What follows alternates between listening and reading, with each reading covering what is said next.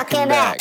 Welcome to Decision Space, the only show to take place right here in the space between the turns in your favorite games. I'm Brendan Hansen. I'm Jake Friedman. And this is the podcast about decisions in games. And today is our year-end ranking episode bonanza, where we're going to go through and rank every single game that we covered in 2022. I think there's 27 of them, so it's a big one, and this will be a great avenue to sort of explore, look back, explore all the games that we've covered, and also pits us against each other so you can learn a little bit more about, I think, our taste, as well as how we've grown to think about these games, some of which we covered a year ago at this point. I'm so excited for this episode, Jake, because it's always fun. You know, we get in the hustle and the bustle of the year, and then we sort of run through these games and we dive deep when we cover them. But then we don't have a ton of time to sort of go back and talk about the games that we truly have loved, or maybe there's games where we covered them and we sort of maybe didn't love them at the time and love them more now, just as they sat with us a little bit more, or maybe we were really hot on them and we've cooled. And I think it's a great opportunity to sort of discuss with everyone, with each other, but also with the audience and the community, sort of where we're at now, which is exciting. Well, also, as frequent listeners know, we asked for the community's rankings as well. So we also reveal the community's top 10 games, and we'll sort of compare the games that we rate higher than the community overall, and maybe the games that you all think are better than we do, which kind of sheds some light on sort of who Jake and I are and what our tastes really are. And I think maybe some hidden gems. And then, of course, we'll announce our number one decision space of 2022, which is always an exciting moment. We'll see which game gets to join the ranks of such incredible past games, such as El Grande. Yes. Which is the only one on the list. Yeah, but what a one to sort of be matched up against. Yeah. I think it's interesting, Jake. So let's just start off with this, because we talked about this last year. Last year, our most covered designers were Bruno Cathala and Stefan Feld. And this year, interestingly, those two designers did not appear in our top most covered designers. Though I think we covered each of them 3 different times with games last year. And this year, the most we covered any one designer was just twice. And there's a 4-way tie. So we kind of spread ourselves out a little bit more this year. It's the year of the two. The year of the two. I love it. So, and those designers were Phil Walker Harding, Alexander Pfister, Reiner Knizia, and Uwe Rosenberg. So it'll be fun to see where those games end up on our list. And maybe one of those will sort of rise to our designer of note for the year. That's exciting. A designer of note for the year. Yeah. Didn't we kind of do that last year? We sort of had a little contest, and I think Stefan Feld maybe came out on top, but maybe it was Bruno Cathala. But it was close, you know? There were two designers of note. Our Feld Bell. Yeah. And our Cathala Gong. Yes. We'll see what musical instruments we get out this year. But yes. So this episode, just for everyone, we're just going to run through the games. That's going to be this whole episode. We're going to talk about the games we covered. Brendan gets on the hot seat. Yeah, exactly. Defends himself. Jake, for what he's done. Jake has no bad for what he's done to this list. What have I done to this list? Well, my list was perfect. Oh, I see. You know, it does turn out that the 27th game we ranked, you ranked higher. That's right. Oh, so that's what we do here. Whoever ranks the game higher gets to be the one to announce it. So coming in, number 27 was Downforce. And this was Brendan's 27th game. So he had it ranked last. I had it at 25. So a game that we both had pretty low down here. No surprise. It was our least favorite game of the year. I think that this is kind of the only game that we've ever come to the conclusion of on this podcast that it might just be broken as a design, which is a really tough thing to say about a game, something that we would absolutely not do lightly, but in this case, perhaps justified. I still found 2 games to like less, you know, so hey, that's saying something for it. I was shocked, actually. So well, this wasn't your 27.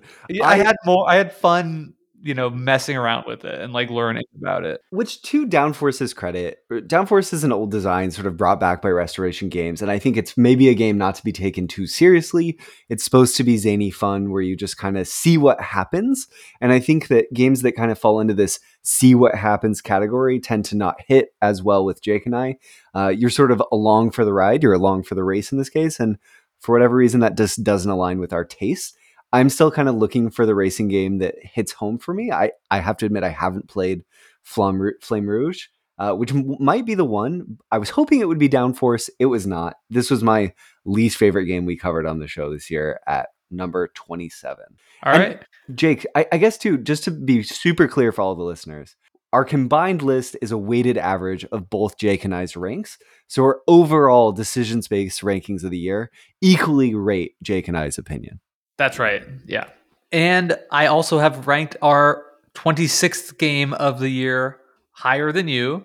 And that is Evolution Climate, the card game where you're evolving animals, you're getting food out of a shared pool. You've got a deck of cards, fun powers, and you're trying to, evolve better than your opponents. Brendan, why is this your second least favorite game of the year?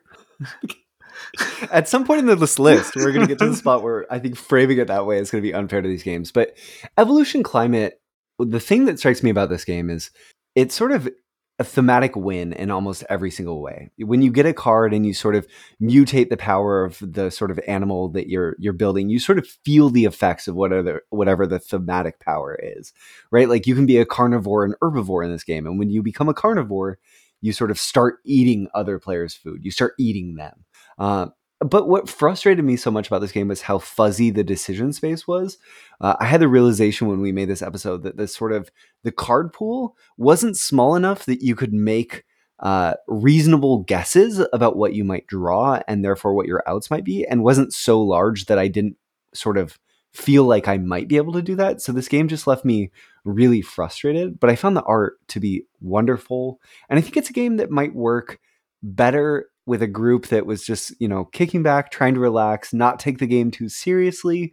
Again, kind of that one of those like see what happens type games, though this is leaning more towards the like serious engine builder. So it just, Yeah.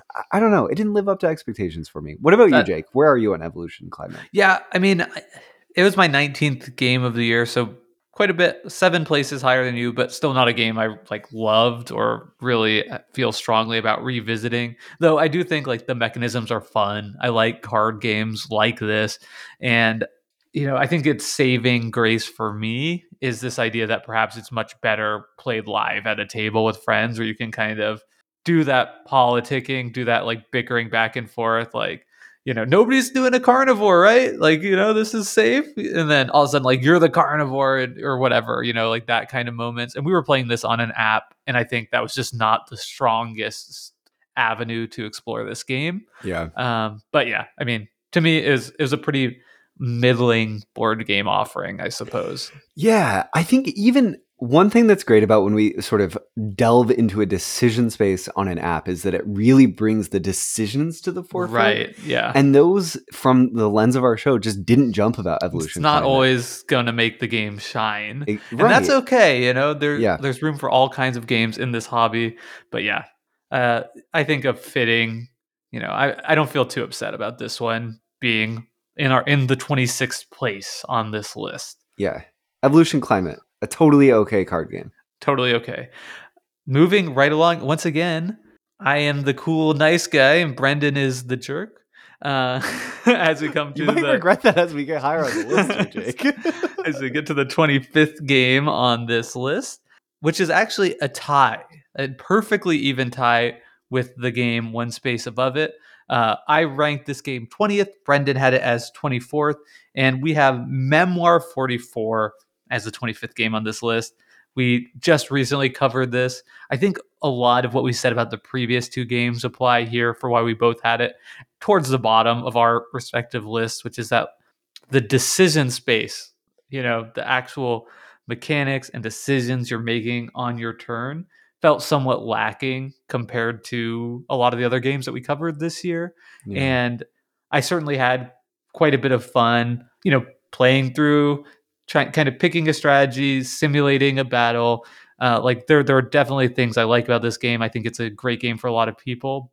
But for a couple of guys who created a podcast called Decision Space, where we explore the decisions in games, this one is like, it's just a miss. Yeah. Memoir 44, I really wanted to be something that I loved. And I think in a different context in my life, I mentioned this in our Discord after the fact, Jake, that I think if my grandfather and I had sort of, if we'd been given this game, maybe even the year it came out in 2004, when I was a significantly younger human being, and he was still alive, this game could have really hit for us, right? It would have just been this treasure trove of history that we could have delved in together and kind of explored how the consequences of our choices worked in a given system. Seen, you really do experience the sort of historical framework that it's trying to convey, and it feels didactic. We covered that on the show. It might have really hit for me, but at this point in my life, it's just not the type of board game that I want to delve into. We didn't really highlight, and we'll talk about this a little bit later, but this is one of the oldest games that we've covered this year.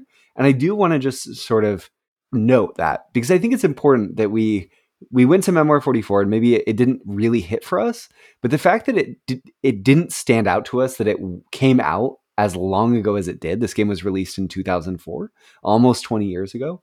That it didn't just glaringly scream, I'm an old game, I think is sort of an accomplishment of this design and how clean and modern it feels as sort of this new wave of war games trying to offer something hyper simplified and approachable for sort of families to really delve into together. And so, yeah, that's Memoir 44. Counterpoint. Okay. El Grande Decision Space Podcast Game of the Year for 2021, 1995 release. This is true. Also one of the oldest games we've ever covered on the show.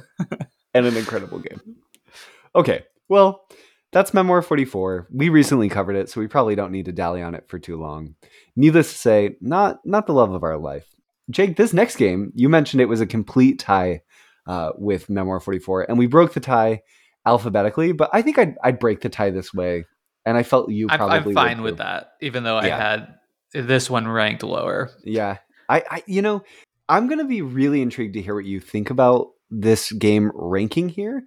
So let me stop bearing the lead. Our number 24 game of the year out of the 27 games we covered is Phil Walker Harding's Bärenpark, a polyomino tile laying puzzle game in which players have personal player boards where they're adding these cool little bear attraction tiles to their boards, trying to fill them up. And the game is structured such that you basically, whenever you cover up certain symbols on your board, you get to take certain types of tiles, and it's pushing you towards having the experience of creating small gaps that you get to finish by putting in a nice little one by one, or maybe sometimes other perfectly spaced shaped tiles for the board that you create. And it's really perfectly engineered to be sort of the perfect little bite of a game, like one of the lightest polyomino games you could imagine outside of Roll and Rights. Jake, I remember enjoying Bärenpark, but I also remember not really being wowed by Bärenpark. I haven't felt compelled to go back to it. I'd much rather play A Feast for Odin, another game on this list. Not a fair comparison, really different weights. But I tend to, err towards the lighter side of things.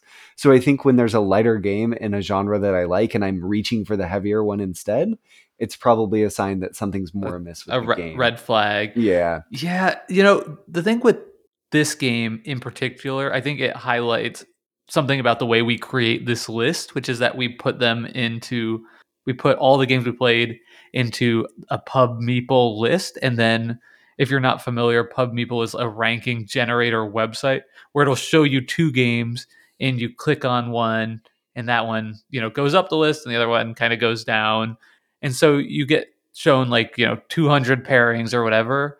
And I think Bärenpark for me is the kind of game when you play it, you're like, this is pretty nice. You evaluate it. Like there's not really anything wrong with this game per se, but it's not wowing you. But then you put it up against all these other games, which to me are just doing things that are a lot more interesting. And it was so easy just to keep clicking the thing opposite of Bärenpark, which really kind of illuminates to me that sometimes, it's really easy to give a game a 7 and be like, this is a good game. This is an above average game, because it's hard to point out obvious criticisms about it.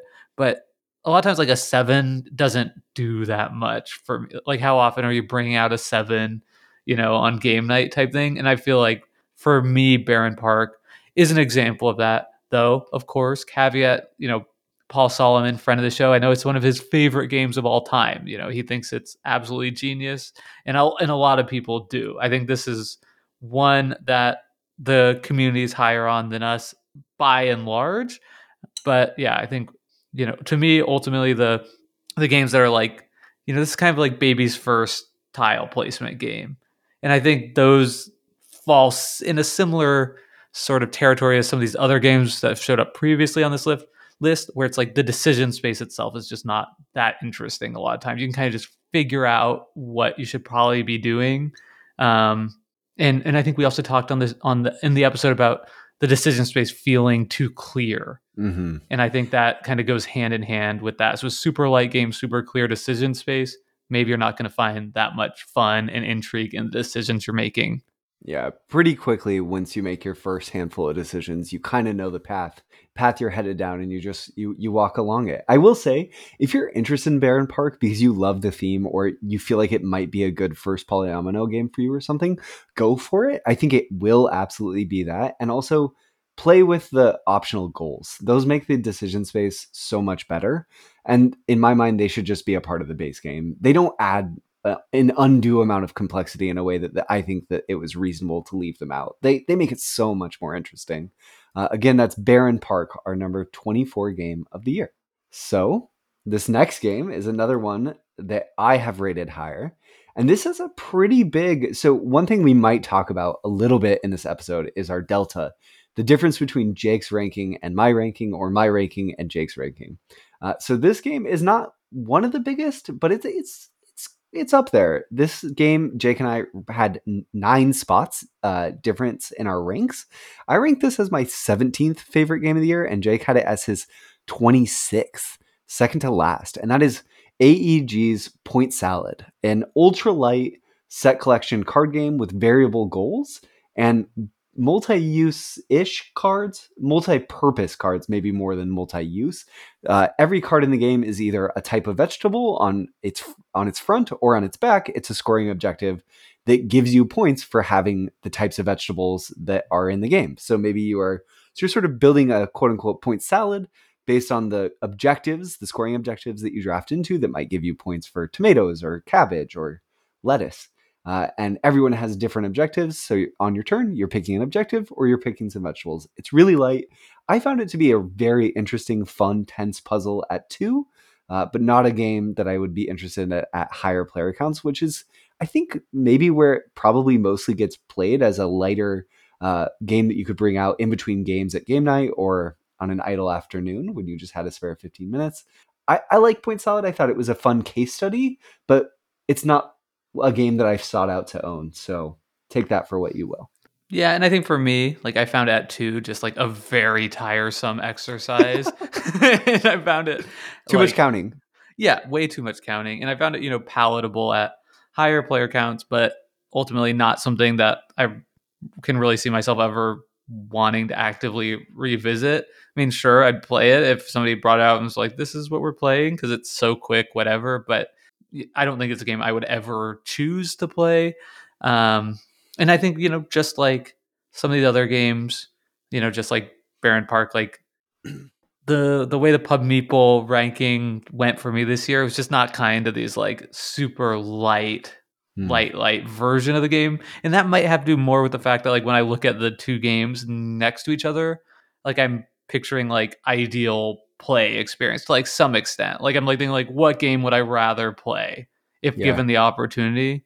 And like I'm just not going to pick Point Salad over almost anything on this even list. Downforce. Which I would pick Point Salad 10 times out of 10 over Downforce. Very clear. But yeah. Jake's like, you covered this point, Brendan. No, you're good. Do you think that you dislike Point Salad to the point that you're not interested if someone was like, Jake, do you want to try Point City, the new up and coming sort of expanded engine builder-ish version of this? I think I would try it. I mean, but I think that speaks more to just the fact that it's like you'll try basically anything. I would try basically anything, but also like especially something light and quick. Yeah, like a game that I don't care for that plays in 5 minutes is so much less odious than a game I don't care for that plays in an hour or 2 hours. But at the same time, like, it's still not like that's not going to like win at any points in my ranking list either. Just being like, it's bad, but it's short. It's like, okay. But I wonder how often in the board game podcast world the word odious and point salad have been used together. That might be a first. Yeah. So now it's my turn. Let's change the topic quickly. And we're going to our number 22 game of the year, which was Space Base, my 17th favorite game we played this year, and Brendan's 25th. Brendan, you dog. How dare you? John D. Clare, AG. My sweet, sweet Space Base. You know, this is an interesting one because I think my memory could be failing me here, but I think on the podcast, perhaps you liked it and defended it more than me. I think so too. And now the turntables have turned, and I'm here saying to you, dear listener, that Space Base is a pretty okay game, and you could definitely have some fun playing it. I think honestly, one thing that kind of changed my opinion and outlook on it a little bit was hearing Jamie talk about how much he likes this game for that sort of like waning decision space, as he talked about on our waning decision spaces episode. And that kind of turned it in a new light for me as well. I've also been quietly working on a board game design of my own that's very similar to Space Base in terms of like the mechanisms, like trying to like use that and do something a little bit more appealing to my taste as a gamer. And that also has sort of like made me continue to play around with Space Base a little bit more and finding, looking for the aspects of it that I really like and enjoy. And so it has creeped up for me a bit, but still, lower half game for me. I think for me, Space Base, I was really particularly smitten with it during the episode, mostly because I found the whole setup of the game quite endearing. I like that Space Base is a game where you're drafting these ships that go into slots that correspond to dice values between 1 and 12, right? You're rolling 2d6s. I think that it presents its decision space in a really approachable way, and it's all right there for you.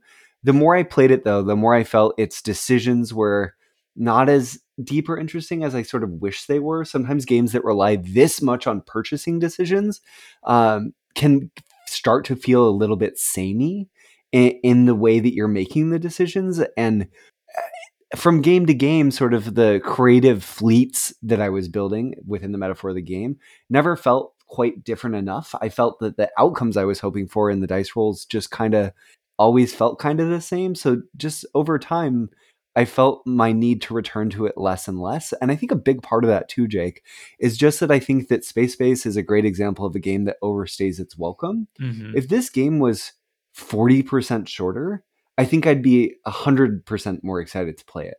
I want this sort of game to just snap across the table. And, sometimes it can feel a little bit slow to leave the station. If I'm going to dedicate a lot of time to playing a game, I want to sink my teeth into it. So, yeah, there's a lot of, I feel like Space Base, maybe the reason why I was so high on it in the episode was I learned a lot from it, but it's not a game I love and want to return to. Great points. Totally fair. And I think, my 17th or 25th here at 22 is just right. Just right, yeah. I was struck, let's take an interlude to reflect on this process. Way too early for that line. Only 24 minutes in. But I was struck, Jake, by when I was going through the rankings, how often sort of I would rank a game something, you would rank a game something, and then it would end up in a spot. And I was like, oh, our combined rank is the perfect rank. I'm rating it too high. Jake's rating it too low. Perfect. We got it every time. So this will be the first time this episode that we stop to pat ourselves on the back. Well done. Let's shake hands. Exactly. I wish I could reach through the microphone here. I would love to. Okay. But so moving on to another game in a perfect spot. And it is in a perfect spot, isn't it? This is so our 21st game of the year is Get On Board New York and London, a Sashi design from, you might know that designer from games like Coffee Roasters or the game that this game was actually based on called Let's Make a Bus Route or Wind the Film. So this is a Japanese design sort of brought in and reinvigorated with a more lavish production from Yellow. This is a game masquerading. It has the decision space of a roll and write with a presentation of a board game, which I was really excited to cover to cover Get on Board New York and London. I rated this game an 18 and Jake rated it a 23. So we've ended up at 21 for our ranking. I think that this is another example, Jake, where maybe I really value, and over time, I think maybe the format of the show has made me overvalue variability. And because the more I played Get on Board, the more it felt a little bit stale. It felt like I was doing the same things over and over again. And part of that is because we sort of want to dive deep on these games and explore their decision spaces. Excuse me. And the more I explored, the more frustrated I got that I didn't have more choices I could be making. It kind of on a turn-to-turn nature, the way that the routes come up. This is a game where you're sort of building a route through a city where you don't want to cross over other people's routes, but you do want to pick up different people and drop them off at locations. Felt like more or less from the first 2 or 3 decisions I made, I'd kind of made my path literally through the space, and I just had to stick to my optimal path as much as I could. The interaction, I was really excited for this to be an interactive roll and write. It didn't quite earn its keep as an interactive roll and write. I still am looking for a really fun, interesting, interactive roll and write that lives in that board where you really care. So for now, I think I'm really glad to have played Get on Board. It's a game that I enjoyed enough that I'm really interested in checking out Sashi's other designs. But for now, we'll say I'm off board. Yeah, you really covered all my comments on this one as well. I think it's a game that is pretty fun the first couple plays, and then you just really quickly realize you're more or less on rails. Yeah. And that's the lasting effect is a pretty limited and not that exciting decision space for me. But like the system is clever enough that if they release Get on Board Tokyo and Yokohama or whatever, I would definitely want to try it out and play a couple games of it. I don't know that I would buy it or I wouldn't buy it, but if it came out on Board Game Arena or a friend had it and wanted to play it, I'd be super excited to check out more games in the line to play them 1 or 2 times and then move on. Yeah, that's really well put too. I want more, but I don't want to play this more. Yeah. Yeah. Okay. So that is Get on Board New York and London, our 21st ranked game of the year. The next game is going to be a contentious one, Jake. I feel like I can see the boxing gloves behind you there. This is our number 20 ranked game, and it is Splendor. Splendor is also the very first episode we covered in this year. Oh, is it really? This is really taking us back. So I'm excited to get to talk about Splendor. It's been a whole year for reflection. I rated this game 14, and Jake rated this as his least favorite decision space of the year at 27. To Jake, Jake, take the floor. Okay. This is my appeal to you and everyone in the board game hobby, the people listening to this podcast. It's time that we stop all pretending that this is like a great game. That's it? That's the end? No, I mean, I am joking, but I really just to me, I don't get the hype. It's just like a clear case that for me, it's a game I, used to own, moved on from, revisited again years later on this podcast with you, played it a bunch of times. And it's not even that the game doesn't have interesting decisions. Yeah. It's that nothing interesting ever happens in the game. Mm. You know, and that's kind of a different thing entirely. And I mean, I think I have a hard time expressing, why this game doesn't appeal to me, because clearly to so many people, it is a great game. It's a great gateway game. It has just such an incredibly simple rule set.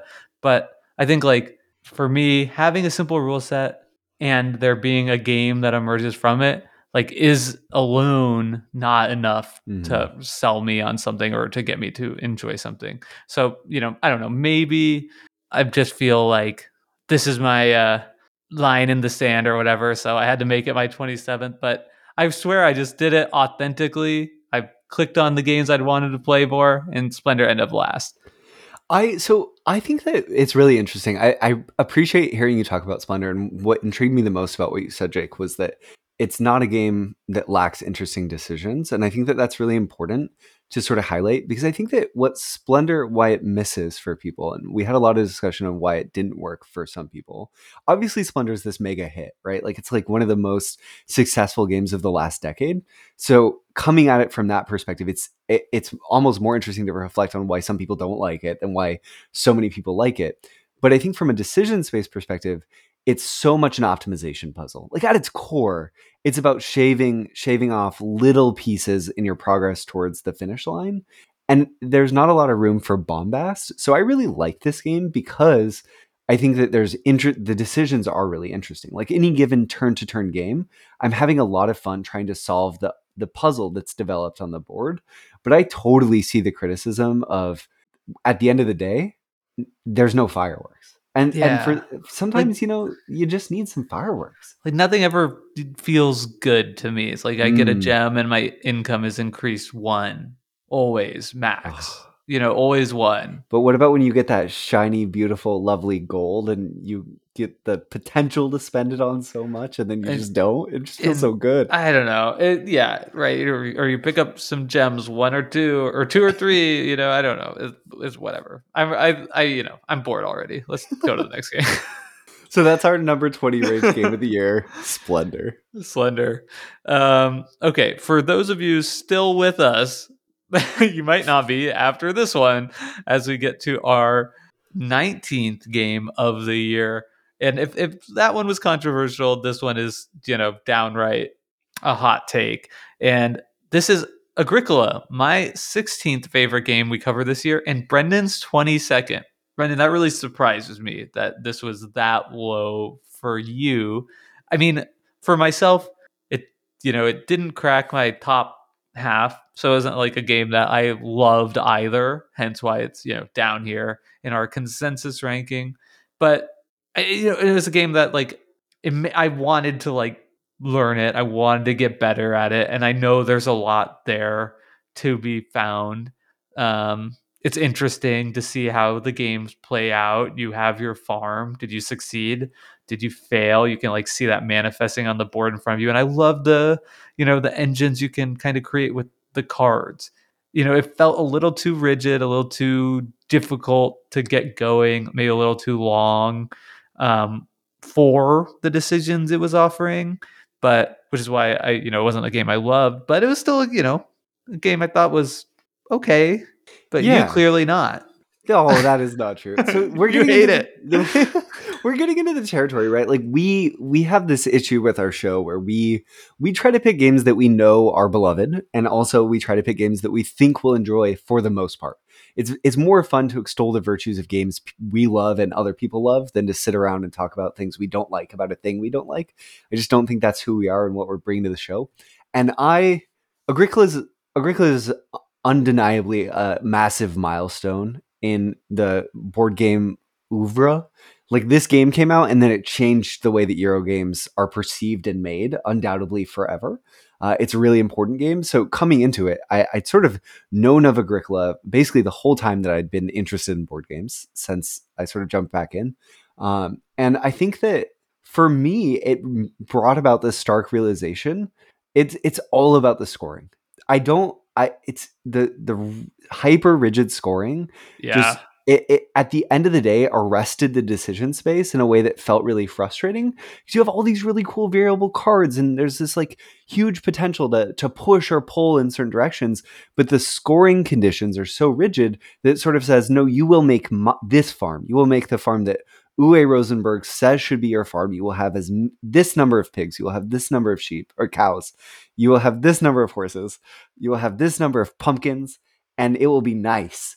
And sometimes, you just want to fill your plot with pumpkins. And I wish that this game would let me do that. I think that the card system also, it is cool. And we talked about, Jake, on the episode, how Agricola is sort of a great example of a board game that could be a lifestyle game. Totally. And I think it's exactly that. If I was creating a list of lifestyle board games to delve into, I'd consider Agricola. But when I'm approaching it in more of a hobby manner, the cards frustrate me because it's very difficult to fully understand the consequences of how cards Right. will play out in the system based on other people's choices unless you have experience with them. So I felt that the burden to probe the joy in Agricola was just so high that I sort of I'm going to be honest, I kind of wanted to be spoon-fed a little bit more. And I just if I could choose to be a subsistence farmer in like the I don't know, just after the Dark Ages in Europe, or if I could be a Viking, I would choose to be a Viking. I We're said it. modern gamers with modern I sensibilities. guess so. I mean, that's yeah. Speaking of, Well, that was Agricola, our number 19th game. Jake's trying to move on, which is yeah, we should. The juxtaposition here is brutal. yeah, it People is are gonna so bad. skewer us for this juxtaposition. Oh no. No, I have to do And it. you have to, because Oh you're the no. one who ranked this game Okay. significantly higher than Agricola, The not fact that me. they're both worker placement games too, it's just like, oh. Okay, so our number 18 game of the year is Dice Hospital, a game that I rated at 16 and Jake rated at 18. Dice Which is Hospital. Oh, 2 points lower than Agricola for those keeping track at home. yeah, that is true. So Dice Hospital is a worker placement game, but the twist is that all the worker placement spaces are on your own board. So you're not competing for the worker placement spaces. You're just competing for a shared pool of patients who are represented by dice that you're trying to you inherit them and their value is somewhere between like 2 and 5, and you're trying to get them above a 6, in which case you heal them, yay, and they leave your hospital and you get lots of points. This game is really interesting because it's a very low interaction worker placement game, mostly played in a personal space where the game is really, really, I would say it's a minimized game and a maximized puzzle, is Yes, how I would yeah. describe Dice Hospital. And for me, this game was doing that super well. It's like a shared puzzle that's so interesting where there's just enough texture in the different color of dice that might relate to certain types of worker placement spots that I invest in. And there was an interesting ability to sort of make concessions in the type of workers that I'm getting because there's specialized workers in this game versus the type of worker placement spots that I'm adding to my hospital. And the more I played this, the more I found myself enjoying it and wanting to explore its systems more. Obviously, this isn't my favorite game of the year, but it is a game I really enjoyed and would like to keep returning to. Um, I think that Dice Hospital is almost a game that would like resoundingly endorse. That everyone should try. It's just not quite there for me, but it's a good game. I really really enjoyed it. It is the first game on this list that we both rated in the teens, so out Okay. of the 20s. So that is saying something. Like, it did appeal to both of us, at least that much. Yep. I mean, I think it's a game with like almost hardly any decisions because the decision space is so clear. But if you like doing puzzles, it's a pretty nice time. Yeah. Yeah. So It's I think, also I think you should know sort of if that's the kind of gamer that you are, and there's nothing wrong with that at all. Like, this is multiplayer solitaire for sure, to like the highest extent, and I yeah. think that's a great thing that a lot of people will enjoy, and this does that pretty well. Yeah. Awesome. Well put. So that's Dice Hospital, our number 18 game of the year.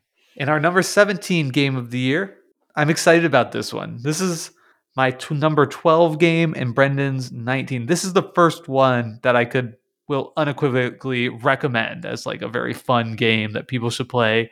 And it is That's Pretty Clever, or Gone Schon Clever, by Wolfgang Warsch. And it is the kind of prototypical roll and write game in sort of the new wave of roll and write. So we've evolved the genre beyond the Quixes and 21s of the world to this new place where you have crazy combos. You're marking off boxes, which are triggering you to mark off box somewhere else, which might even trigger you to mark off a box somewhere else, if you can believe that. Crazy, I know. And if you're like me, just hearing that, your brain is already like generating some serious endorphins. And this game remains one of my all-time favorite phone apps. If I'm on a plane and I don't have internet, I could just play this for hours. In fact, I was on a plane, 2 planes yesterday, and all I did on both planes was play this over and over and over while listening to an audiobook. And it is perfect because I could understand the book, I could listen to it, I didn't have to think too much. And I'm also crossing off boxes, which let me cross off other little boxes. I How can you am. beat that? It's so good. I'm so glad you shared that anecdote, Jake. I don't feel like there's a ton more for me to add beyond just the fact that I think that Gonshan's clever. That's pretty clever. Is a really good learning experience. It's one of the few games that we played this year where I was really excited to. I mean, that's not true. It's one of the games we played this year where I was really excited to get in the system and try to like really figure out what beats I needed to be hitting on certain tracks to get ahead and chase a high score. I think that as far as games go, there's games above this on the list where my appetite to play them is insatiable and I could play them endlessly. And I've found that my appetite for That's Pretty Clever is satiable. I played this, I hit my limit for the show. I played it maybe 75 times and I said, I get it. It's great. I really enjoyed it. Really good game that everyone should play.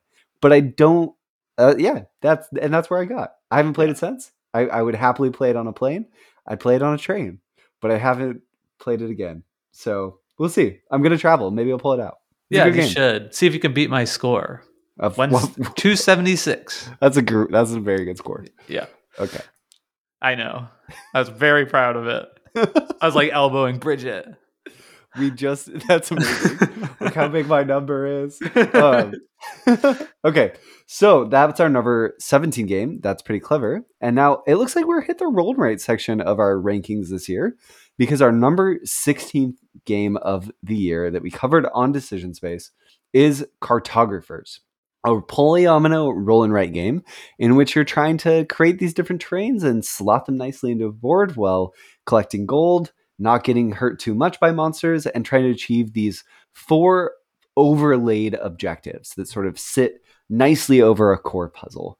This is my number 9 game of the year and Jake's number 21 game of the year. So that's a pretty big delta there. I did 12. hit a top 10 though for you. So how about that? Yeah. I really enjoy Cartographers. When I sit back and I sort of say, I've done this exercise before, Jake, where I look at all the roll and writes I own and sort of say, which ones would I get rid of? It's not Cartographers. I like this game a lot.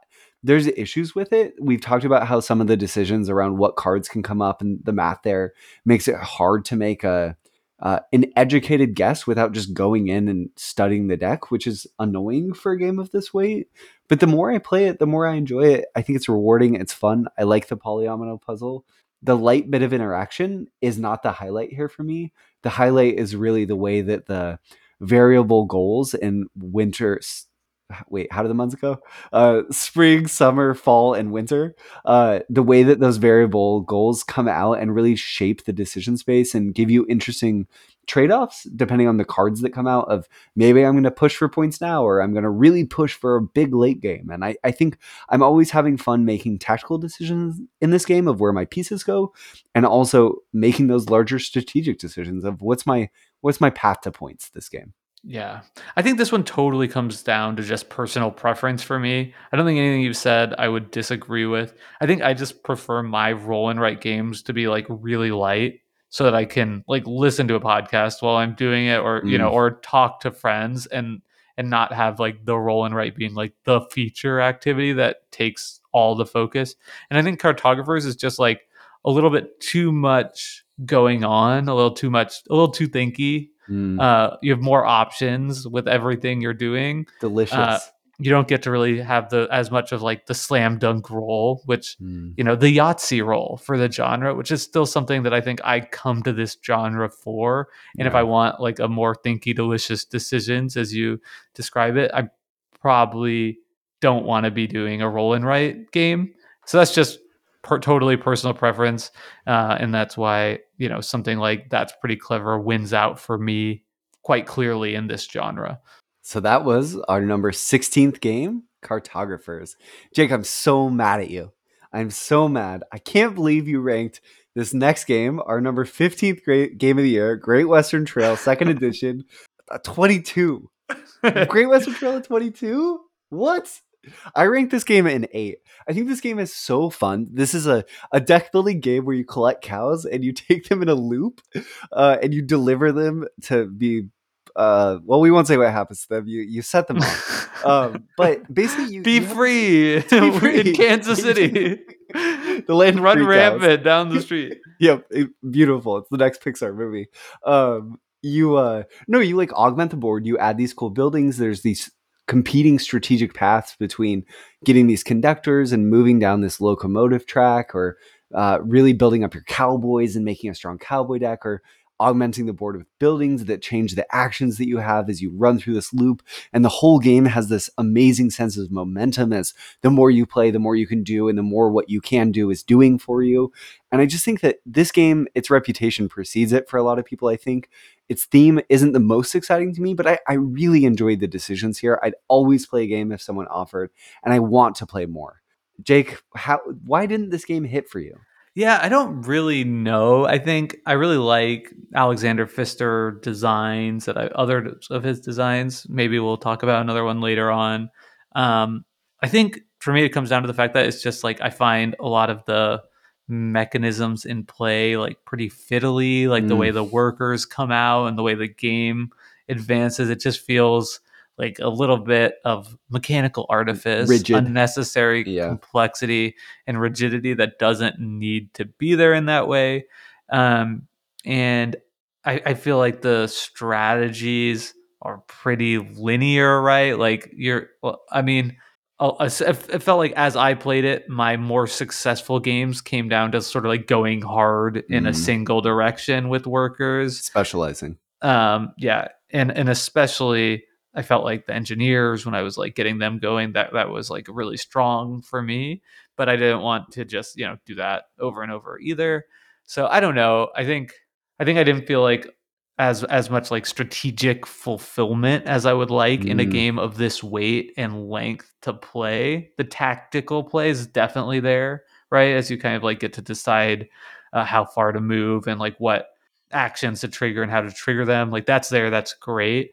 But ultimately, it just like didn't totally come together for me. And as I keep saying, of a game of this weight and this length, it has to all come together yeah. to justify its time, price, and complexity.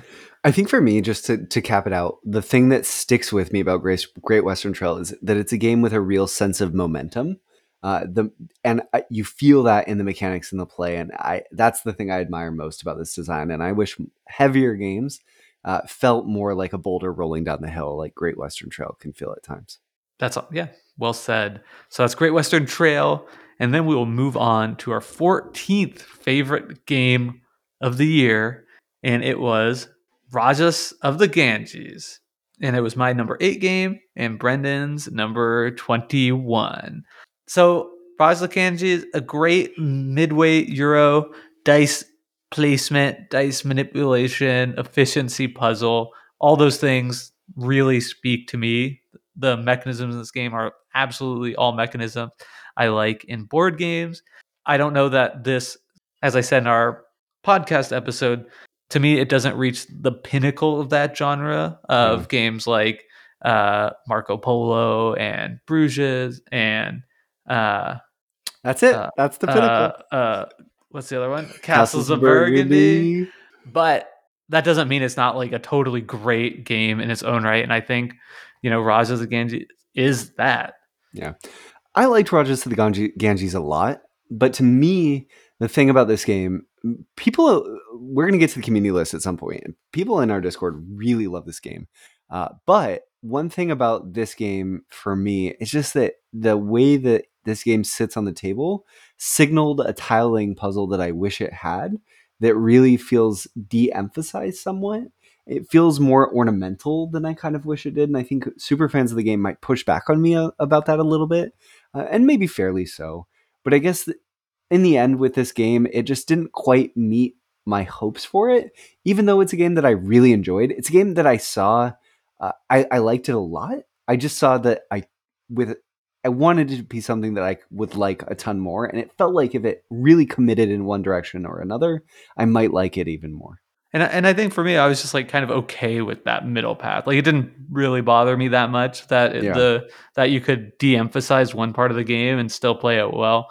Like the core to me was just like navigating steadily throughout with lots of potential pitfalls to fall in. yeah, And that always feels good, right? It feels yeah, kind of good even when you hit a pitfall and you're like, okay, I really stumbled there and now I'm probably going to lose because it was like a mistake that you made. Yeah. It's not Yeah. like randomness or chaos. And I think that's one of the things that games are great for, and particularly this sort of dice placement type of game does among the best, at least Yeah. among mechanisms that I've explored. Totally. So that was our number 14 game of the year, Rajas of the Ganges. Our number 13 game of the year is Eric Lang's Blood Rage, a troops on a map combat game in which you're drafting cards, playing special powers, making your position within the game increasingly asymmetric, and basically trying to optimize the way in which your troops are used, which could be winning battles, could be losing battles, and it might be by not really caring much about battles at all and just doing other things entirely. And I think that Blood Rage in general, I think is a game that I clearly like it more than Jake. I rated it at, at 12. Jake had it rated at Yeah, 15. we're not far off. I'm really intrigued by that, and I'd actually love to hear your impression, Jake. I think the further we are from the episode, the more I want to go back to Blood Rage, but I want to play it. I want to just dedicate a night. I just want to have a Blood Rage night and sort of play Blood Rage, but caveat with people who know to play Blood Rage, because I think this is a game that's probably better with people who are equally skilled than it is with a group of, two new players, one master, and one player who's played it a few times. Yeah. Yeah, I think Blood Rage what is a game that was like a big beneficiary of the ranking system we use, which Mm, is like I think, you know, my head went to ideal play experiences as I yeah, was ranking these, like which do I want to play more, which do I like more under ideal circumstances? And Blood Rage under ideal circumstances is like a pinnacle peak gaming experience. It has yeah, that potential to just be super great. It also has the potential to be totally awful, right? Like yeah, things can fall off the rails for you in age one, and that means you still have like an hour and a half of play knowing you're out of it. yeah. I mean, that might be a slight exaggeration, but it's I don't definitely think it's like too a much. huge snowbally type game. And not in the way that Great Western Trail is, even in the way that like somebody has a giant army all over the board and they're definitely going to win and you can't really do much about it because they're just going to keep stamping you out. Um, yeah, so I think for me, it is a game perhaps more than any of these others on this list of uh, polarizing experiences. I've had just wonderful experience with this game, and I've had really bad ones too. But I don't mind. I think as I get more and more into this hobby, that's becoming something that I not only like tolerate, but can like really come to appreciate about a game much more than when I first joined the hobby in 2015. And Blood Rage was this like huge game, and I bought it and I played it a few times and had some like negative experiences with it and just kind of thought like I must not This isn't like for me. this type of Yeah, thing because I'm not having fun playing and everything is new to me and like everything is fun. Um but yeah, I think like now more mature in my own like taste and more comfortable and like knowing like what type of mechanisms I like and I don't. I'm a little bit more okay with that. So yeah. I think that's kind of a change in me as well. Awesome. So that's our number 13 game of the year, Blood Rage. Well, now it's my turn to be mad at you, Brendan, for what you've done. This was when I was like, did the list, and I was like, wait, where is this game on the list all the way down at 12? How is that possible? Well, that's because Brendan ranked our number 12 game on this list, Living Forest, at 23 to my 4. So our biggest delta of the entire list comes here. Um, so I guess it's my floor to talk about why Living Forest is fantastic. Yeah. Yeah, so I think Living Forest has become my favorite competitive deck building game Hmm. that I've played. I think that it is a game that is incredibly simple and intuitive, really. The rule set is quite light, but it is a game that very much rewards play, additional play experience, growing, and being able to better understand sort of not just the systems at work and how they come together, but the interactive elements on the board too. Like it feels like a game that really rewards being able to like identify and understand what the current game state is at any given time. And I think that is something that has really, as I've continued to play this game after recording the episode on it, that's really lifted up, is that I've sort of moved away from just like playing the game looking only at my stuff and what I'm doing, and looking at the game as like a table at large and seeing how I can play to interact with and manipulate what other people are doing. And that has really given this game a second life for me. And it's become a game that I've continued to play a lot and continued to grow in my appreciation and esteem for, which was already quite high at the time of recording.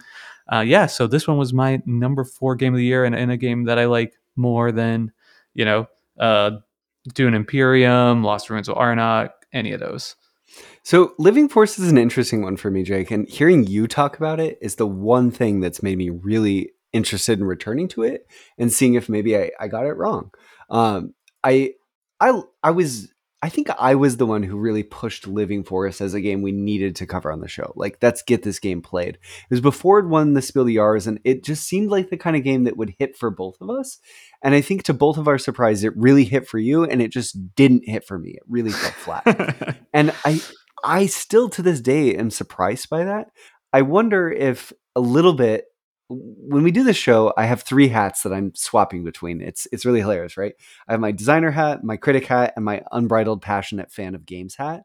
That one's like a cowboy hat, just like squarely on my head. And when that hat was on, I think I expected that to be the hat that I would wear the most when I was playing this game.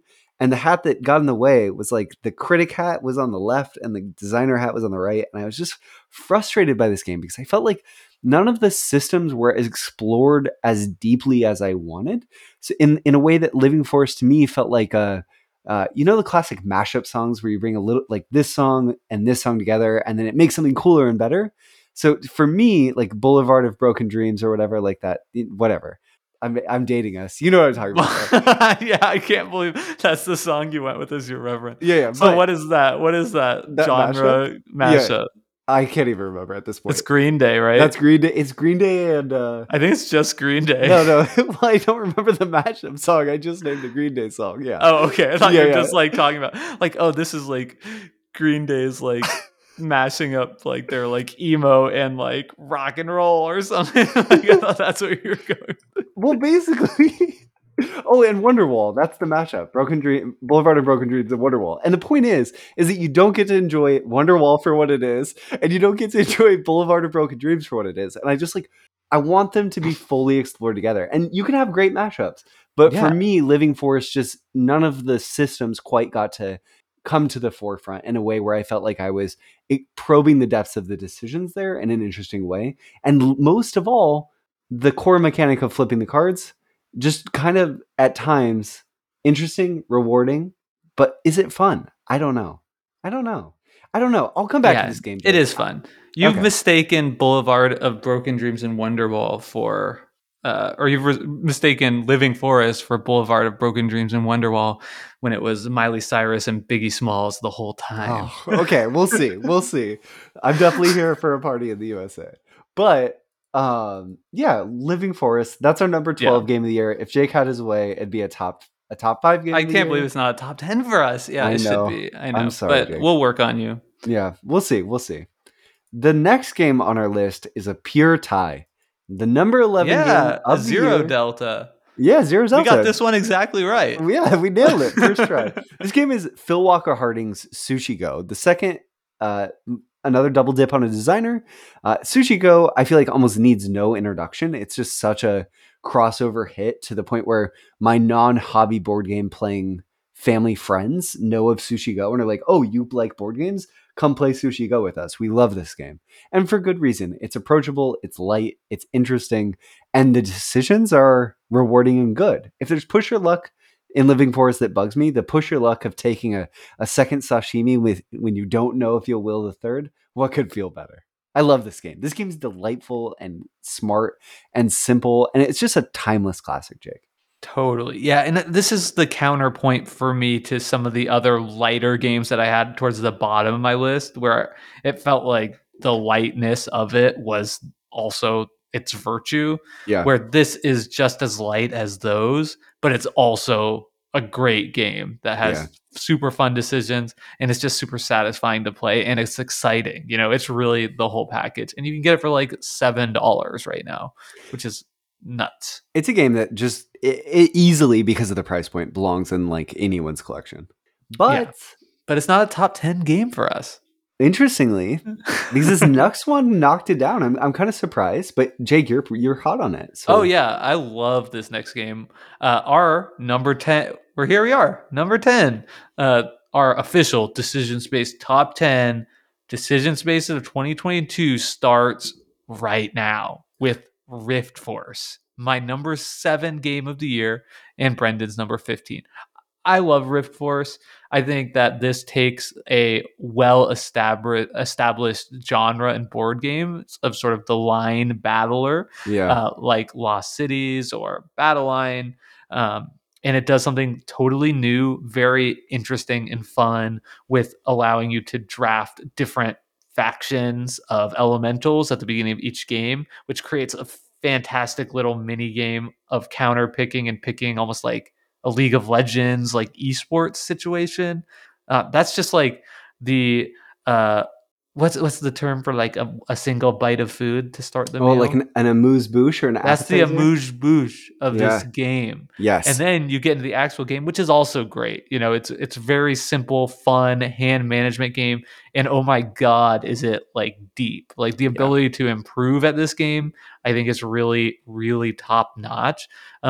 So I mean, what you have here is kind of like the holy trinity for me, like the golden ideal of like simple to learn, lifetime to master, and it's super fun. It's a game I've played a ton on Board Game Arena, and and I've played a lot like with the same person, right? Like where we'll just like play a lot and rematch, and it's interesting the way like people will go on runs, like, oh, Hmm. I'm winning every game and now I can't win anymore, and now I'm figured something out, unlocked something, and I'll go on a streak of wins, and that tells me a lot about the skill chains and the skill ceiling in this game too. So yeah, I don't know why this wouldn't be in everybody's top 10 list of the year, but maybe you can give some answers to that. Well, I really love Rift Force too, actually. So I just want to extol its virtues more as one of our top 10 games, because I think that it the variable powers of all the different suits, more or less, that you can draft into are really interesting. And there's all these emergent consequences about the different powers that you can use in specific ways that really change the way that you use them. So the more you play with certain powers, the more impact they have. But then also, the more you play those certain powers with other certain powers also in the deck, the more you discover things about how those relate to each other. And then there's this like additive impact of emergent gameplay that just the more Rift Force you play, the more you want to play, because you truly do sort of see how uh, wonderfully it is able to maintain simplicity in its rules without things breaking. Sometimes games get too simple and they just break. They just don't work. And that doesn't happen in Rift Force. It's just, like Jake said, it's this delightful amuse bouche that plays into these tropes of dueling card games, plays into tropes of the classic sort of Knizia style battle line where you're trying to win certain lanes. In Rift Force, it's actually to certain points. You're trying to sort of score for doing well in certain lanes or others, which makes for interesting decisions around maybe conceding certain lanes and giving away points over time to push really hard in somewhere else. The decisions here are great, both on a turn-to-turn tactical level and a strategic level. Rift Force, wholly recommend it. Our number 10 game of the year. Yeah, great. And let's get right on to our number 9 game of the year, which is the lone Steffenfeld game that we've covered here. Ding, ding, ding! The The Feld Bell bell. strikes again. And it is Bonfire, my number 3 game of the year, and Brendan's number 13. So being higher on this game, I think that Bonfire is a very complex Feld game. Um, and when I say filled game, just know what I mean is like point salad, Euro efficiency puzzle. And this one really does a lot of interesting things. Like I appreciate the fact that we're playing on a board that looks so distinct from his other games, right? No beige building Renaissance architecture here. This is uh I don't even know what this is. Gnomes and Please help dreams. me. Yeah. But and that's cool and different, and it makes it like an exciting thing to play with and own. But the mechanisms here are like as tight and as top notch as anything you'll find in Carpe Diem or Castles of Burgundy or Bruges. Um, I really think this game fits right up there amongst his very best offerings. The more I play it, the more I've found fun things to explore. And and at this point, now that I'm like so familiar with the game, it really has become like I play Bonfire the same way that I play something like Castles of Burgundy, right? I'm no longer interested in like exploring new strategies. It's just seeing how the board is laid out, and what my opponents are doing, and trying to make the best decision I can on my turn. And every single turn feels like a very fun and interesting puzzle to dive into. It's just way more vast than in some of those other Feld games. And that's a pro and a con. Like it doesn't feel quite as neat because there's just way more to take in and decide between. But some people will see that as a bigger plus. If you're looking for an excellent Euro game to play one time, do not play Bonfire. But if you're looking for an excellent Euro game that you could play 10 plus times, you should absolutely consider Bonfire. The decision space here is so fascinating, and it does this classic Feld thing. I think the more we cover Feld games, we're gonna cover another one soon. The more I appreciate, Jake, that so much of what Stefan Feld is trying to do in his designs is to just allow you this complete openness in terms of how you approach objectives, to give you freedom within the systems to adapt on a game to game play of what is best in this game. And that is why that puzzle is so rewarding, and why we keep finding ourselves wanting to go back and wanting to go back. And Bonfire just captures that essence in such a pure way. We covered on the show how some games are sort of this like follow the path game, where it's all about who can run down the road the designer does put before you faster, better. And this is not that. It's just an open space for you to explore and find what the best route through this really interesting decisional maze. And it does it so well. Our longtime listeners in the show will know that Bonfire was a tough sell for me at the start, and I have come around on Bonfire so much. I think it's a lovely design that asks a lot of the player, but gives a lot back. So Yeah, and I think you would appreciate it even more and change your tune on that first point if you had the opportunity to play it in person. yeah. Because I've taught this to people in person, and it plays fast. It plays in like an hour with like two players. Yeah, that's great. Like and there, it really don't like the actual like actions are really limited and distilled in the way that Steppenfeld does, that you can like really the teach is way more manageable than you think. So I think like the complexity of this game has it's it's a vast decision space, it's deep, but like the actual complexity of getting to the table I think has been like really overstated Yeah. in a lot of reviews I've heard. And I think that it's a manageable one. So that's number 9, Bonfire. But coming up next, take a trip to our number 8 game of the year, the Palaces of Carrara, a game I ranked 6 and Jake ranked 10. This is a Kramer and Kiesling Euro game in which you're collecting differently colored stones that have increasing value associated with their color on this wheel that you're turning, and you're trying to use them to build buildings of different types in these 6 or 5 cities that correspond to the color of stones.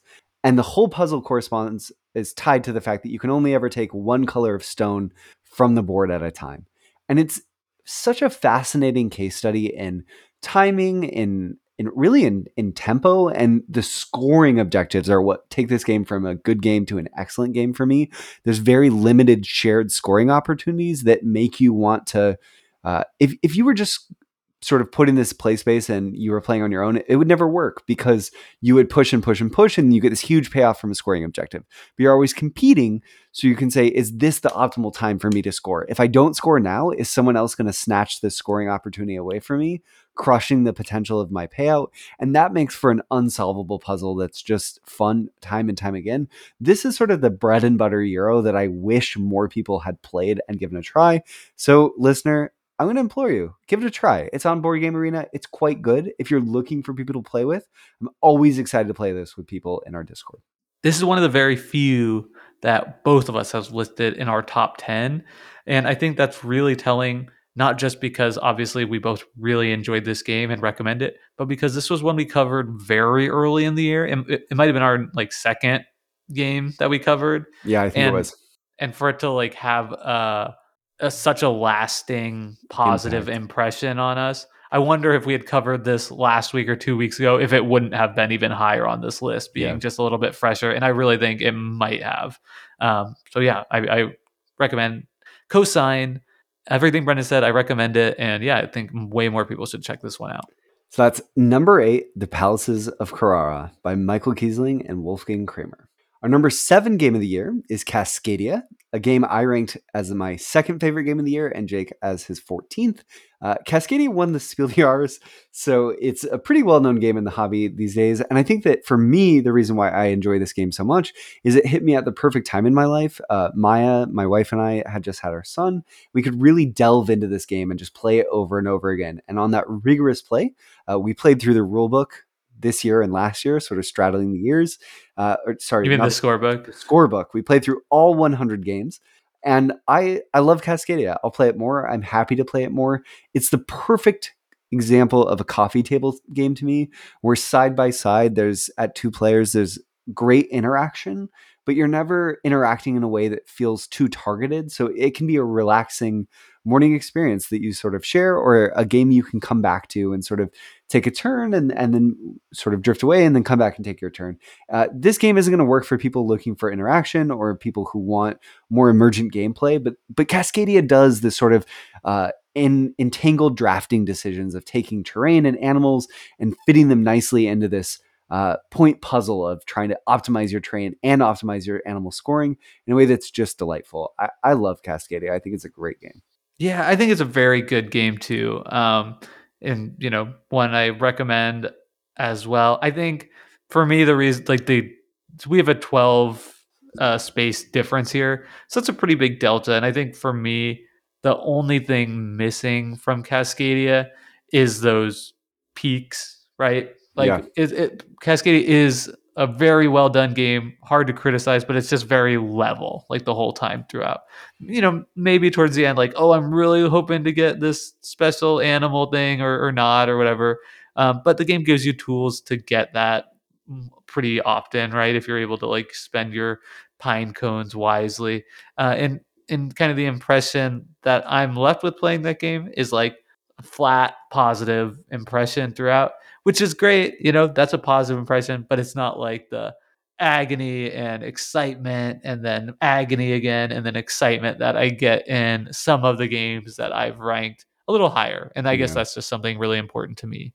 Or maybe even The Palace of Carrara, which we collectively rated slightly lower.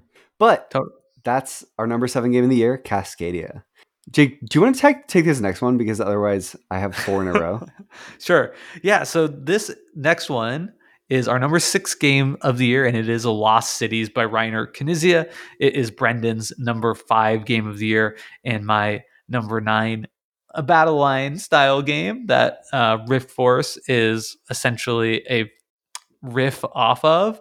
And I have this one ranked just 2 spots lower, and I have grown on this one so much since I've had it. We did a tournament, or since we covered it, we did a tournament in the Discord. I had a total blast playing in that. I picked up the game, seeing a good deal on it on our local Facebook marketplace, and was so glad that I've done. So I've had the opportunity to show it to a bunch of different people. Everybody's really loved it. I think it is, just like Rift Force, but more accessible even because the theme I think is a little bit more accessible. It's essentially just colors, whereas like some like Rift Force feel the criticism of Rift Force I have on the podcast, and I'll say again now, is it feels like a little too Magic the Gathering-y with the art, which I don't think does a service to that style of game. So I like the theme here. It feels a little bit more mellow and fun, and it has just like such wonderful tension in every play. I mean, sometimes you're going to get better cards than the other person, but that's okay because you could just shuffle up and go again. Jake talking about the high highs and low lows. I think Lost Cities is the perfect example of that. You can have a turn where you just feel like you can draw the perfect card in this game. It leaves room for bingos that we've talked about in the past, and it also leaves room for sheer and utter despair, where your opponent has played you perfectly into a corner. You've played down 2 wagers in a specific color, and oh dear, you've multiplied your negative points twice.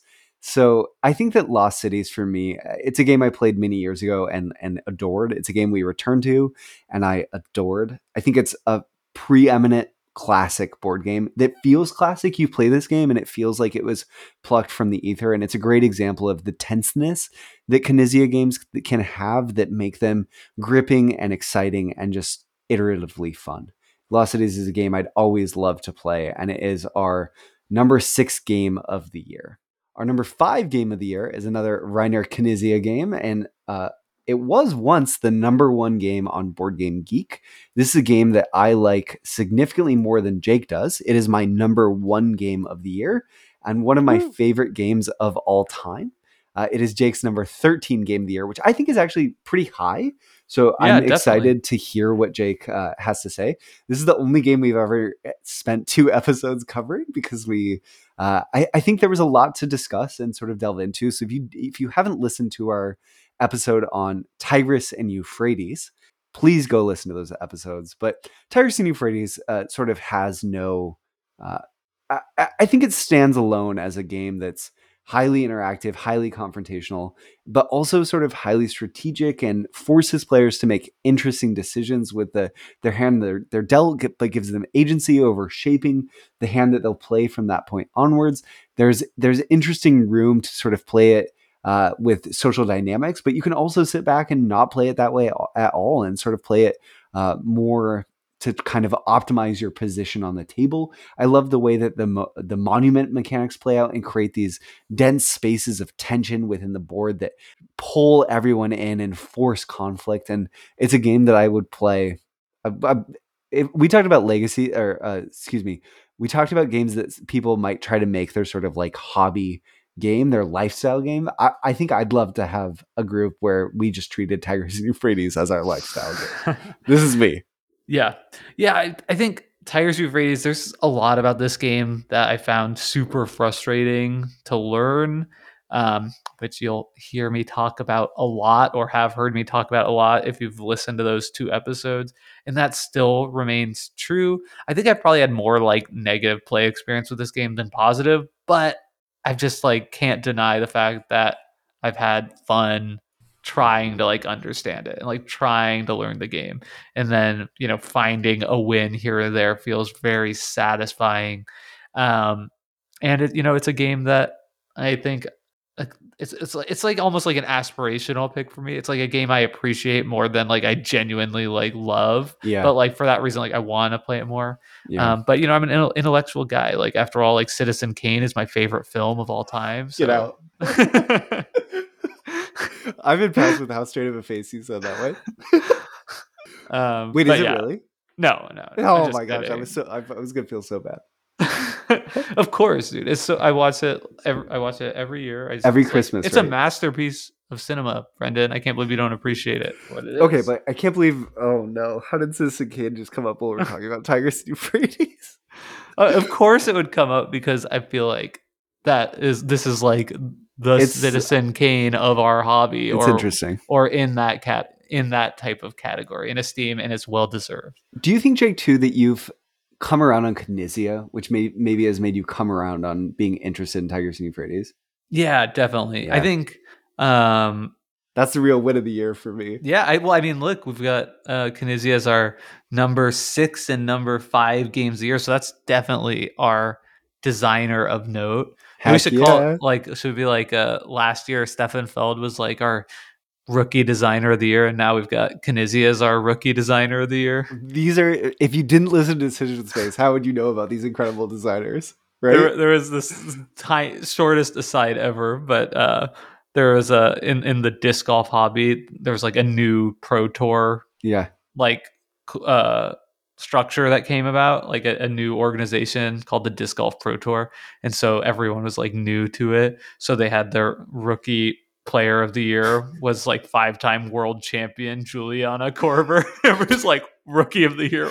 What? It's like if Michael Jordan, if there was a new basketball league and he jumped in there. Yeah, exactly. That's hilarious. That's awesome.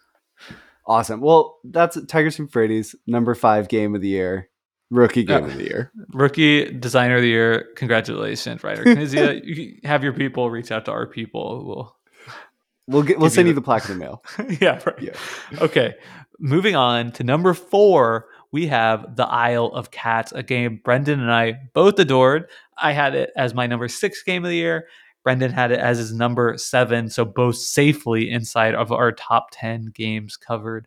Isle of Cats to me is a beautiful mess. It was the type of game where as I was learning it, I just thought, like, what is this? Like, I don't agree with the decisions this designer has made.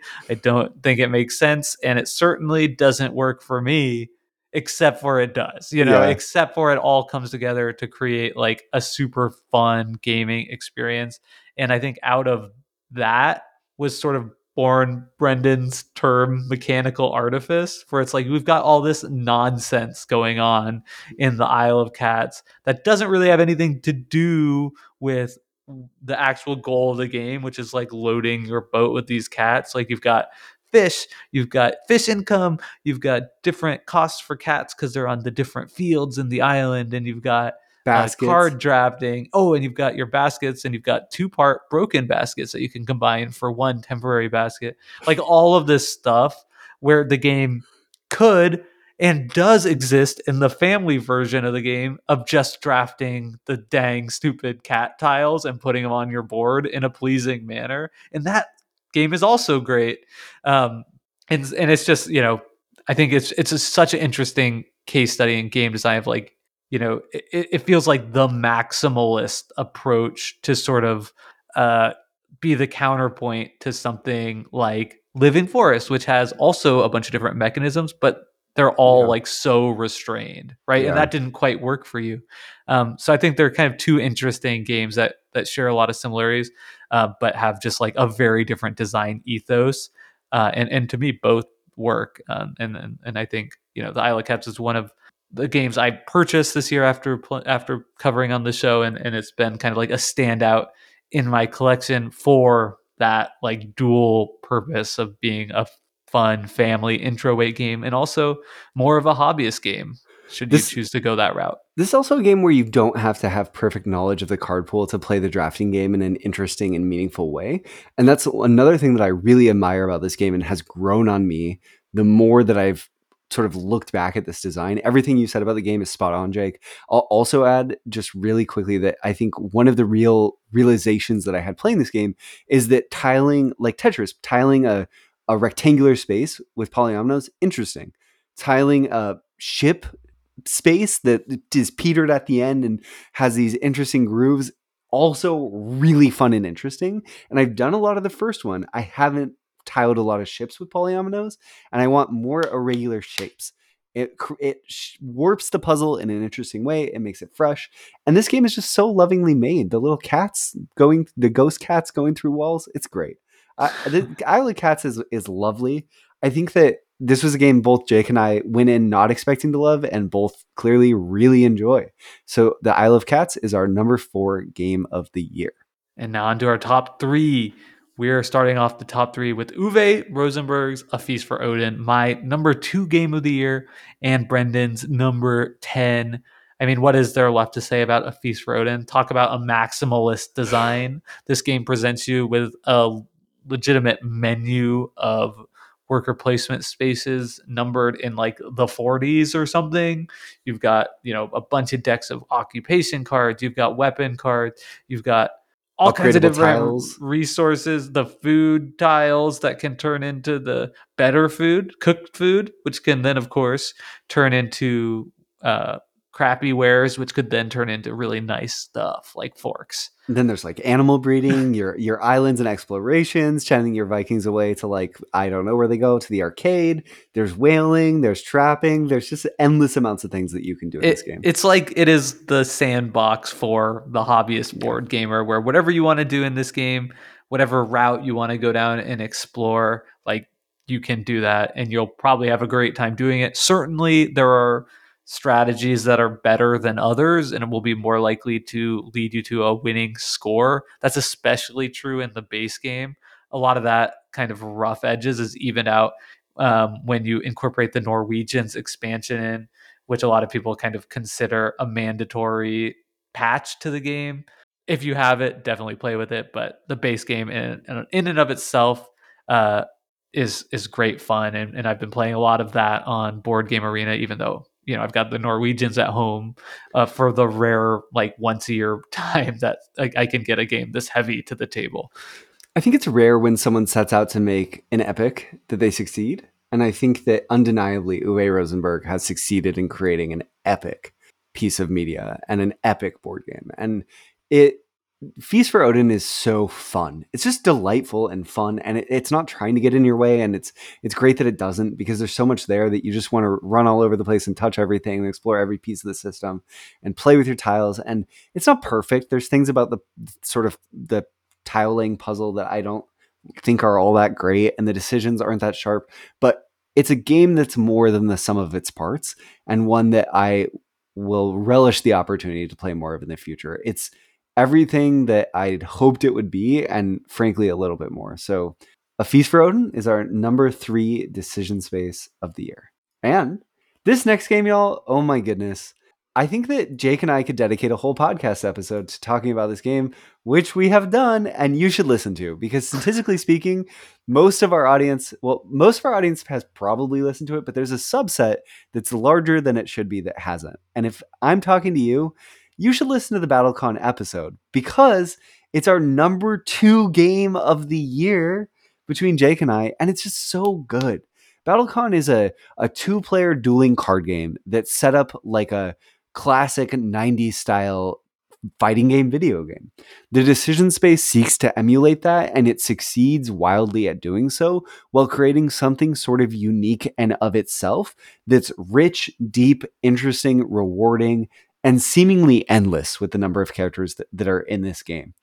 You know what I just said about a lifestyle game, Jake, about Tigris and Euphrates? Yes, but I'm going to have 2 lives, because I'm also dedicating a whole nother life to just being a BattleCon stan. I just want to play BattleCon all day, every day. I'm coming down there. I'm bringing a duffel bag full of all the BattleCon that ever existed. We're going to spend a solid 10 years playing it. BattleCon's incredible. So totally. When you said we could dedicate a whole podcast episode to it, I thought you were going to say we could dedicate a whole podcast to it. Well, we could. I think obviously. we could. Like, yeah. It's definitely that type of game. And I think what you said is so spot on about it being this sort of adaptation of a fighting video game. But like any good adaptation, it recreates it truthfully, but it also does something that you could only do in the medium that it's now in, right? It's like when a book becomes a movie, you don't want it to just be like just literally everything from the book, right? You want it to be like a great movie of the book, right? That's hopefully like not 12 hours long and has some cool visual effects. And I think BattleCon does that here so well, where it is a fighting video game done in a way that only like a board game could do it, so that you get to feel like all the joys of both in it. So it's no wonder that we have it as our number 2 game of the year. Your number 4, my number 5, BattleCon, which leaves only our number 1 game of the year. And through a process of deduction, astute listeners might be able to guess what this is. And it is Alexander Pfister's Broom Service, my number 1 game of the year and Brendan's number 3. I think Broom Service is a masterpiece board game. I think it's the type of board game that everyone should try and probably has a space in most people's collection. The thing that's so great about Broom Service, I think, is that it definitely hits all the marks for being like a really fun and rich decision space. It has incredibly high peaks and incredibly low valleys for our druids to deliver potions to, and also for players to experience with their emotional state over the course of play. And it's really not too difficult to learn and play. It really fits and it's not too long. It fits that like perfect medium weight sweet spot. Unsurprising for a Spiel winner, but one that doesn't seem like it's talked about, I think, enough. But all of that aside, I think what makes Broom Service to me like just this incredible top tier game is that it brings like the exact type of energy I want to my board gaming table. Like it is fun, it is loud at times, right? It has a very fun version of player interaction where you are destroying each other like Yeah. viciously, but the way that you're doing it, like if you're getting destroyed, it's because like you took a risk, right? And you knew better. And then when it happens, like you put your head in your hands and are distraught, but like you can't help but sort of blame yourself. It's not like, oh, Brendan's winning, so like we all need to like march our people over. It's not that type of player interaction. It's like for me a much more fun version of that that's just like absolutely baked into the essence of this game. When you guess right and you take a risk and you guess right, in some games you feel pretty smart. In Broom Service, you feel like a dastardly mastermind who has just completely like pulled one over on on the entire table.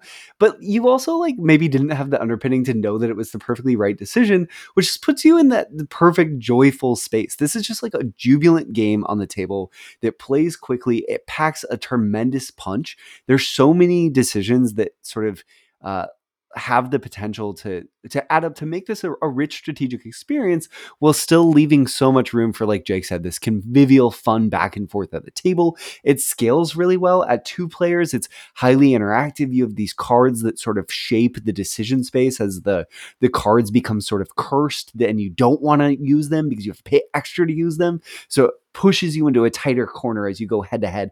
And as you add more players, it gets zanier, but the zaniness kind of like plays into what's going on with the game.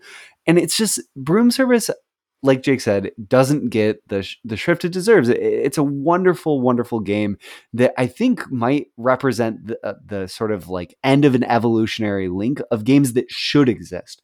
More games should exist like Broom Service because it's just that good. So if you've never played Broom Service, seek it out. It's a good game. Both Jake and I recommend it. We really enjoy it, and that's why it's our number one game of the year and our number one decision space of the year. Can I say one last thing about it? Yeah. Which is just that, like, even the thematic integration just puts people in the perfect headspace, right? Where the game makes you say, like, I am a cowardly weather fairy, Oh, so good. or I am like a brave weather fairy or whatever, right? It's like it just clues people in, consciously or subconsciously that like we're gathered around this table to like have fun and play a game in a way that's just great, right? Like I'm playing mostly with adults, and like one of the reasons I play board games is because like I think that engaging in play is like a super fun and super important form of like self-care, and it's good to be like reminded, during the course of play that like this is silly, we're doing this to have fun and like enjoy each other's company. And I think that's something too that like more games could take a lesson from. And not that every game has to be like silly themes or whatever, but just like a small element like that just like reminds players like we're playing a game here and it's fun. It feeds the silly part of your soul in such a great way while leaving room for the optimizing part of that I know exists in both Jake and I's brain that we both want to be in our board games. And it sort of makes that odd combination work in a way that's frankly astounding. The optimization puzzle and figuring out what the right move is, really fun. Figuring out what your opponents want to do and stopping them, even more fun. It's just so good. Also, Vincent Dutray art of witches that's really lovely. It's really, really nice. It's just overall a lovely, lovely game. So that's why Broom Service is the best. Y'all should play it and play BattleCon. All right. Well, that's it for our top all the games that we've covered this year list. But we're not done because we have to share the communities list. Yeah. Let's do it quick, Jake. Let's do for the community list, we're going to do the top 10 because I think that's really representative sort of the community's top 10 and of where the community overall is at. So maybe I'll read the first 5 and you can do the top 5. How's that work, Jay? I'll read the first 5 because the top 5 is more your territory anyway. Okay. All right. So number 10, cartographers. Number 9, living forest. Wait, Number Jake. What if What? you give one little comment after each one? Okay. Number 10, cartographers. You really could have done better, community. Number 9, living forest. Now we're talking here. Number 8, the palaces of Carrara. That really surprises me that people. I didn't know anyone else had played this game. It You were can't have all been one listening. that got a lot of votes. Maybe it's just our 2 votes. Number 7, broom service. These are clearly people of culture, who listen to Yes. this show, and I respect them. And number 6, Tigris and Euphrates. Oh, I guess we have some fellow intellectuals. Maybe we can discuss Citizen Kane in the Discord together later. Number 5, Lost Cities. No one's lost with this pick. Brilliant. Number 4, Agricola. This is clearly why we're all going to get roasted, but I'm really glad that the community can represent the well accepted pick that this is a great game. Number 3, yes. Wait, I'm supposed to say the game first. Great Western Trail. Yes, yes, yes. Well done, y'all. Number 2, A Feast for Odin, right at home. Obviously, we're right there. And the number 1 community picked game of the year is Cascadia, which I think really serves to highlight that this is a game that everyone likes, even if not everyone loves. This is one of the most voted for games of the year. And it doesn't surprise me that it's on this list. It's just a great game. So that's our community top 10. Cartographers, Living Forest, Palaces of Carrara, Broom Service, Tigris and Euphrates, Lost Cities, Agricola, Great West Trail, A Feast for Odin, Cascadia. Cascadia joining the esteemed Race for the Galaxy as the only other community voted number 1 decision space of the year. So that Nice. is a good grouping to be in, to be sure. And then the final thing we want to do on the show is to kind of highlight the places where we diverged from the audience and the audience diverged from us. So the top 3 games that the audience ranks higher than us are Barren Park, which y'all rated 11 spots higher, Great Western Trail, which y'all rated 12 spots higher. That's my fault. And Agricola, which y'all rated 15 spots higher. That's my fault. We're both taking the L on that one. Yeah. And then the games where we were much higher in the audience. Number 3, Broom Hidden gems. Service. We were 6 higher, but clearly the audience still really liked them. Number 2, the Isle of Cats. We were 13 spots higher. I know this is a polarizing one just from the discussion in our Discord. I think it does have a lot of fans, but a lot of detractors as well. And then number 1, BattleCon. We were 19 spots higher than this one. I maybe this just speaks to the fact that this game is like more niche than we give it credit for, since we're both people that have played fighting games at you more than me, but like at a competitive level in tournaments. So clearly like that theme is going and the gameplay is going to appeal to us, and maybe we'll get more out of it than others because of that. But I think that more people should try it even still. I think it doesn't ask as much as it seems like it might based on its theme, based on its presentation. And it's just a really great game. So if you get the chance, definitely play it. I think to close this episode, Jake and I want to mention really quickly that on the webpage for this episode, which you can find on decisionspacepodcast.com, I'll make sure to share Jake's list, my list, the community list, and our combined decision space list of the year, all on that page if you want to go there and reference them. Also, I will say that we are doing a lot of upcoming episodes that are going to be really fun and exciting. Coming up, we're going to be talking about the games we want to cover in our next 100 episodes. And Jake gets full credit for this episode title. Episode 101 is going to be Decision Space 101, which is going to be a list of what we think are some of the best episodes we've ever done, and also a discussion of Decision Space thus far, the things we're most proud of about the show, where we see the show going in the future, and just sort of a reflection on 2 full years almost of doing this podcast together. And the fact that we're just 2 episodes shy of episode 100, and that being a huge milestone, is not lost on us. And the fact that so many of y'all have been with us since the beginning of this, and supporting us and encouraging us to keep going, and even financially supporting the show so we could improve our audio along the way, is incredible. So appreciated. So we're just really grateful for it, that it's been another amazing year of rating games, and hopefully many more to come. Yeah. So I guess with that, I will say, if you're still listening, you are a super fan. So first and foremost, just thank you for being a fan of the show. We're so thrilled that we get to sit around and talk about board games, analyze board games with our own tricky little lenses, and also just have found an audience of games of people that want to do that with us. We feel so thankful. If you feel compelled at all to review Decision Space on wherever you listen to your podcast, that'd be amazing. It does a lot for the show. But most of all, I just want to say thank you for listening to Decision Space. And with that, we'll see you next week. Bye. Bye.